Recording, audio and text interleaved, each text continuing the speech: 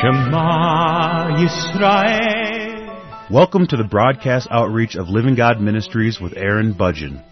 Aaron discovered Jesus is his Messiah while preparing to be a rabbi. He now teaches for several organizations and is the teaching pastor for Living God Ministries. Strongly distinguishing between the Old and New Covenants, Aaron presents the Scriptures from a Judaic and historical frame of reference. Join Aaron now as he reveals the reality foreshadowed and the new life we can now experience because of what the Lord Jesus accomplished for us.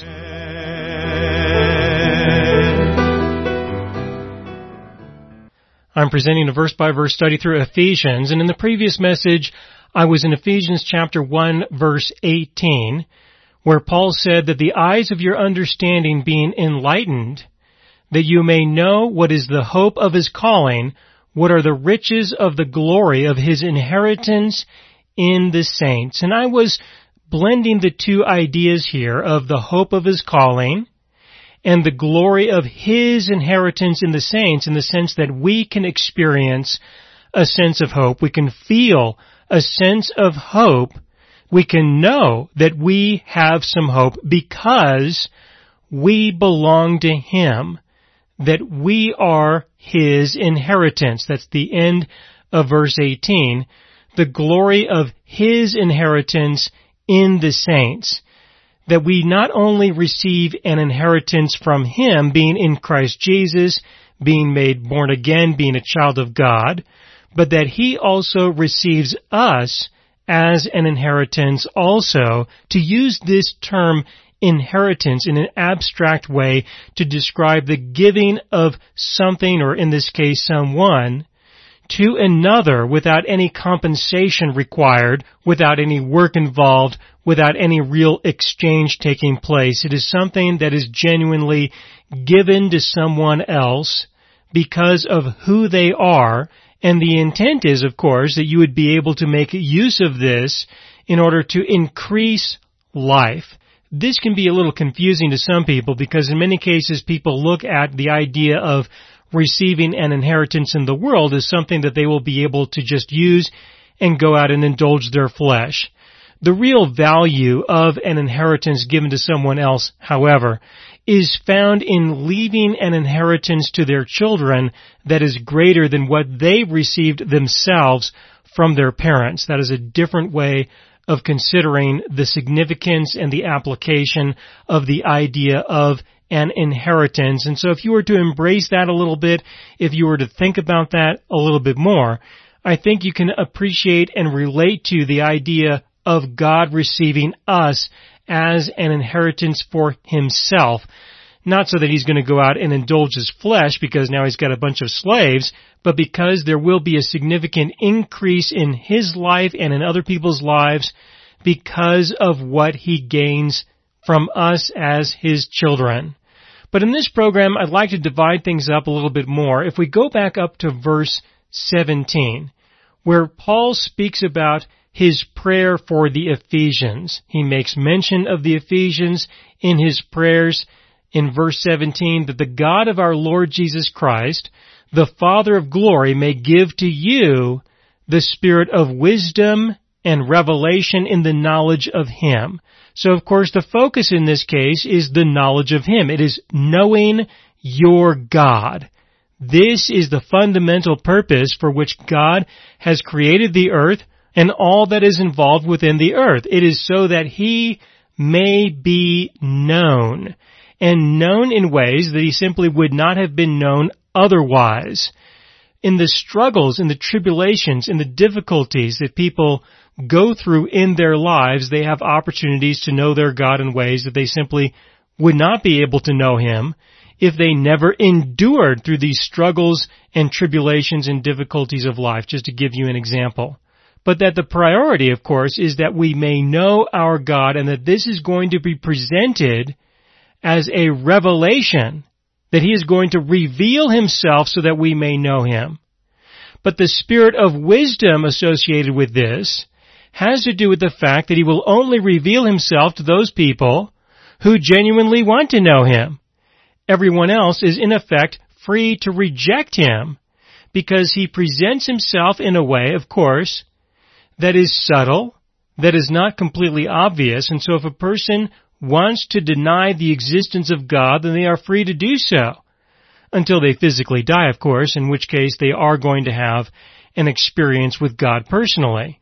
But in our physical lives, while we are here on this planet, in this world, God is exercising His wisdom in terms of how He is going to reveal Himself to us so that we may know who He is.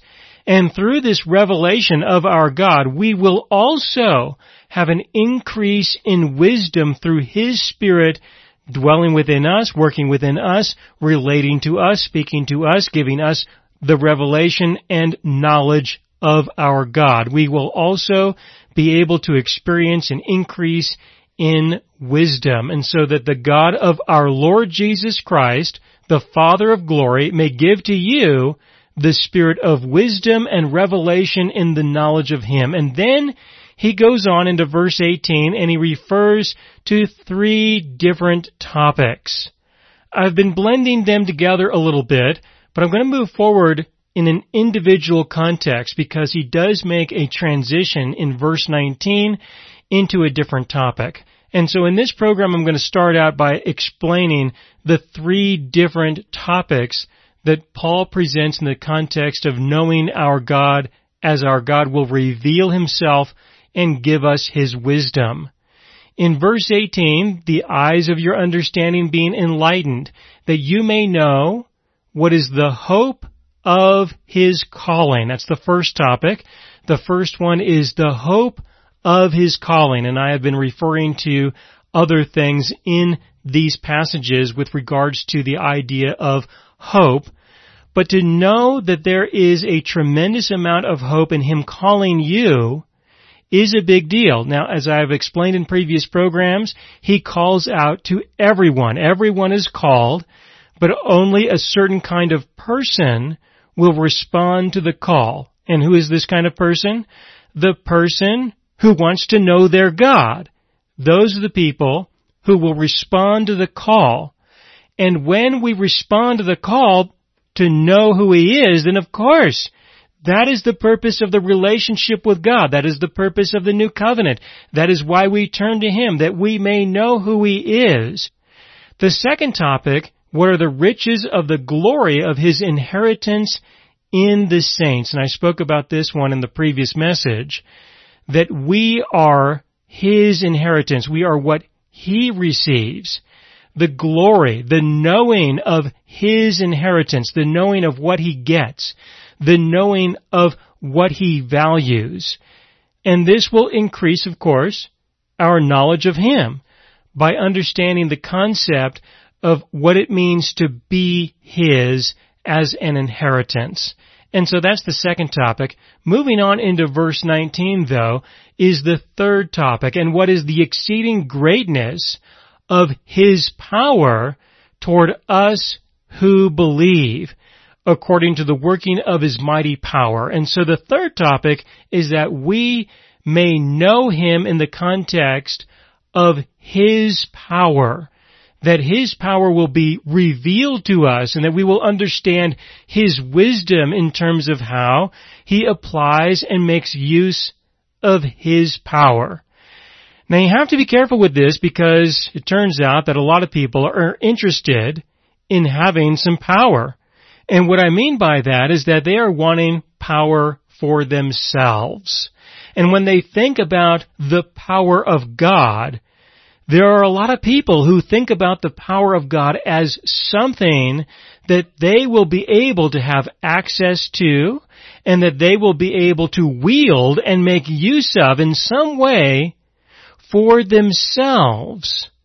And what I mean by for themselves is not just that they are going to personally benefit by the outcome of the wielding of the power of God, but that they will have this sense of power and this sense of control because they were the ones who wielded the power of God. It was the using of the power of God that they are really after. They want to experience the power of using a God in their daily experiences, regardless of the outcome of what that really does accomplish.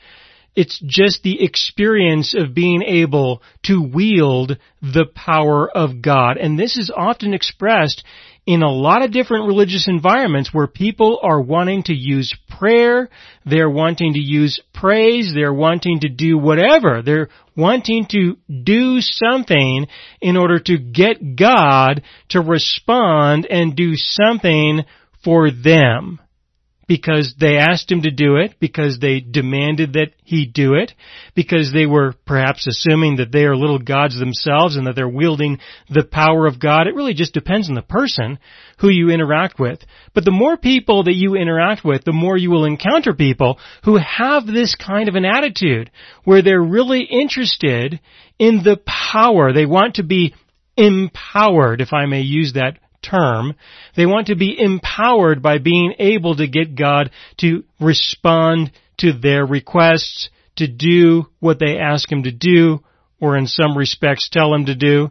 It just depends on the person, of course, but it's the power that people are attracted to. Another way that people will pursue this is by trying to have some kind of connection with God, such that they are going to join in with God, and so whatever God does, they will in effect experience the power of God because, of course, they're one of His.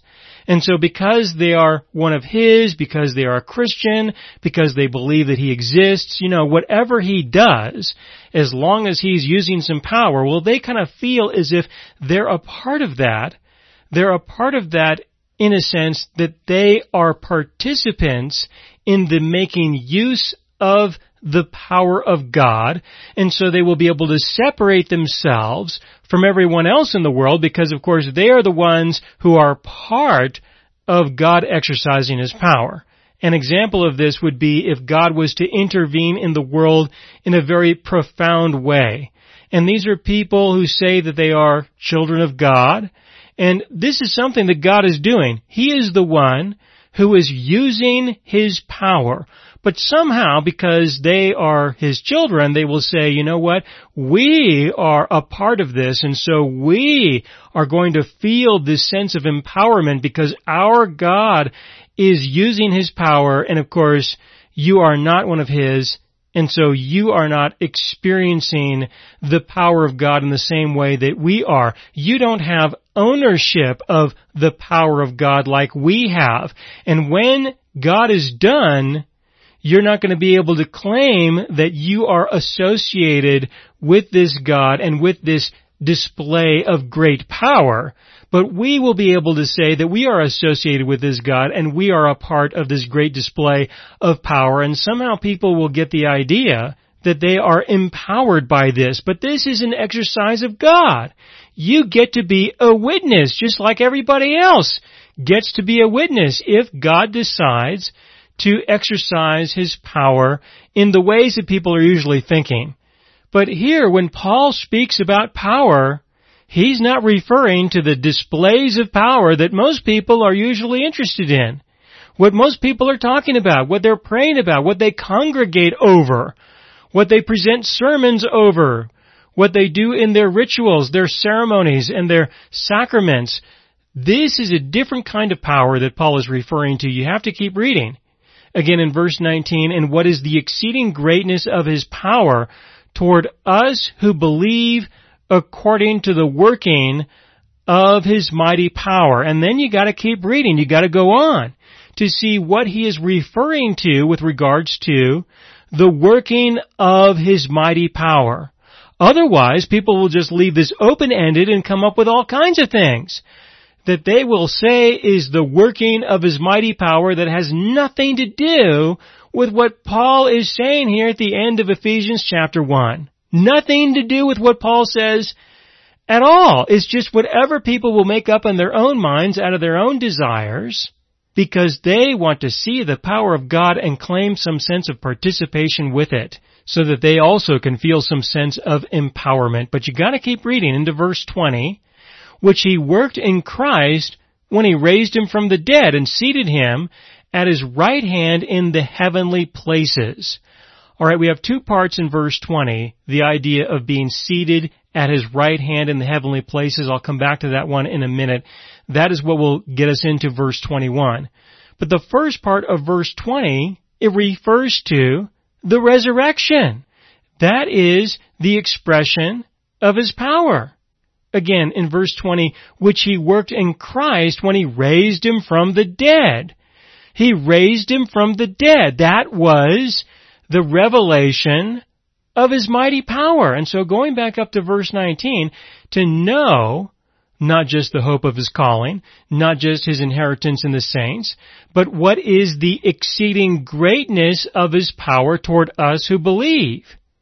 And what is this power? It is the resurrection. It is us being resurrected from the dead. It is us being made spiritually alive, that we may be born again, a child of God, and that we may experience the revelation of our God so that we might know Him. But instead, people are, in many cases, they are consumed with the displays of power of what are we going to do in terms of miracles and signs and wonders? Well, this is it.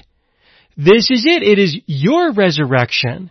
It is you being raised from the dead. That is the mighty power that Paul wants you to know about your God as He reveals Himself and to understand His wisdom in performing this resurrection within you.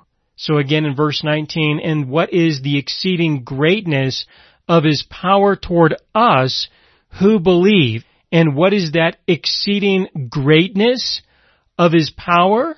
It is the exceeding greatness of you being resurrected from the dead, you being made spiritually alive. That is the third item in this list of what Paul prays you may know. This is the same power which He worked, this is verse 20, which He worked in Christ when He raised Him from the dead and seated Him, not you, seated Jesus at His right hand in the heavenly places. For what? You have to keep reading into verse 21. Far above all principality and power and might and dominion, and every name that is named, not only in this age, but also in that which is to come. So in verse 20 and 21, Paul introduces a new topic in the context of power, a new topic, and that is the topic of the power struggle that has been existing in the heavenly places. So His power is first recognized in terms of the resurrection. He resurrected Jesus from the dead. He will resurrect you from the dead spiritually now and today, and He will resurrect you again when you physically die into the new life in the kingdom of heaven. There's a lot to say about that. But there is another power struggle that has been taking place, and this is something that Paul refers to in many places in his letter to the Ephesians. This is where he introduces the issue of spiritual warfare, and that there is a power struggle that is going on, that has been going on, between himself and other spiritual beings. In this case, it is who we would call the demons, the demonic powers, those angels who decided to reject their proper place and position with God in the kingdom of heaven. God created this earth as the battleground for this conflict that started in the kingdom of heaven. Again, God created this earth for many reasons, and one of them is to be the battleground between Himself, His angelic host, and the demonic powers who are the angels who decided to reject their purpose and place in the kingdom of heaven. So this is something that has been going on here on this planet for a long time.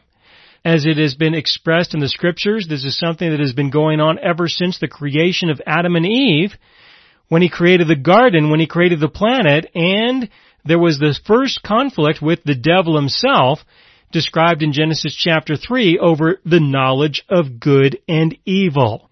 And that Adam and Eve decided to reject God. They decided not to believe God because they thought that God was lying to them about the knowledge of good and evil.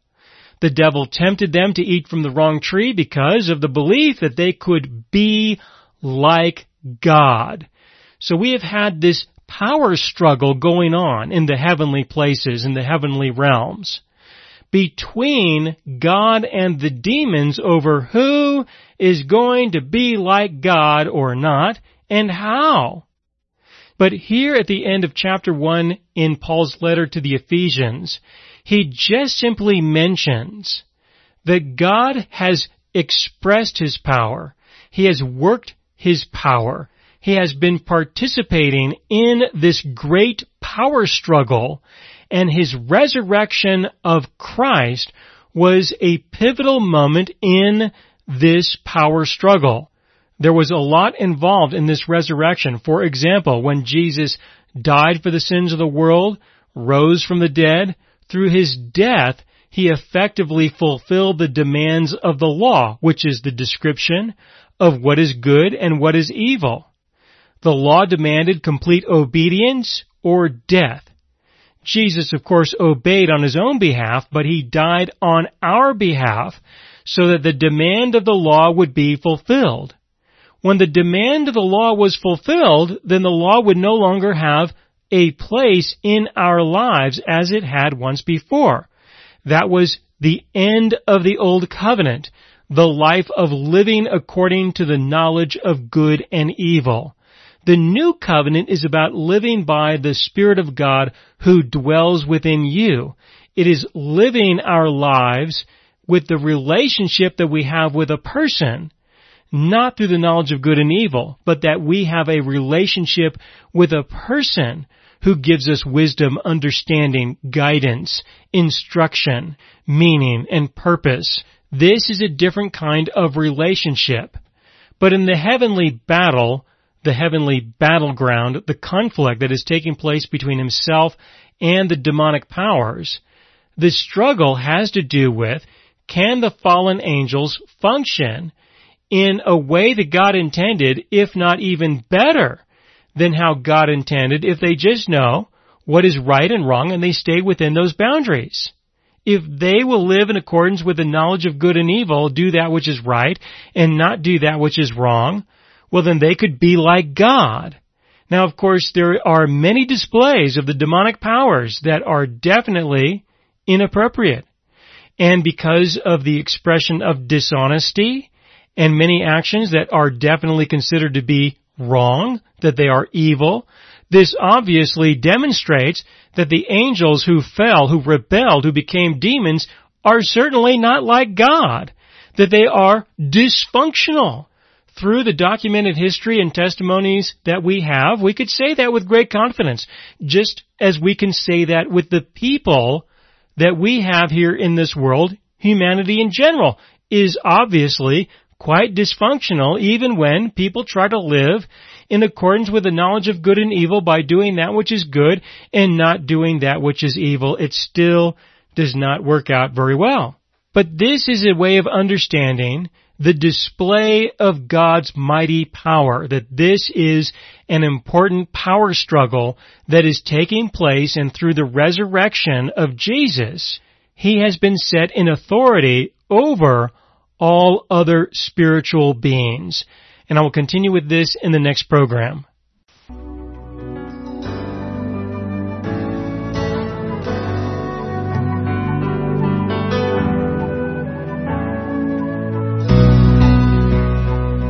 You have been listening to the broadcast outreach of Living God Ministries. You can hear all of our programs for free through our radio archive at livinggodministries.net. That is, livinggodministries.net. Do help us develop new radio programs and continue broadcasting on this and other radio stations.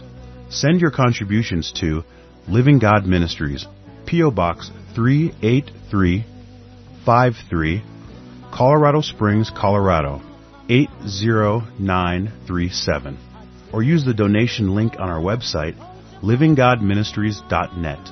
That is, livinggodministries.net.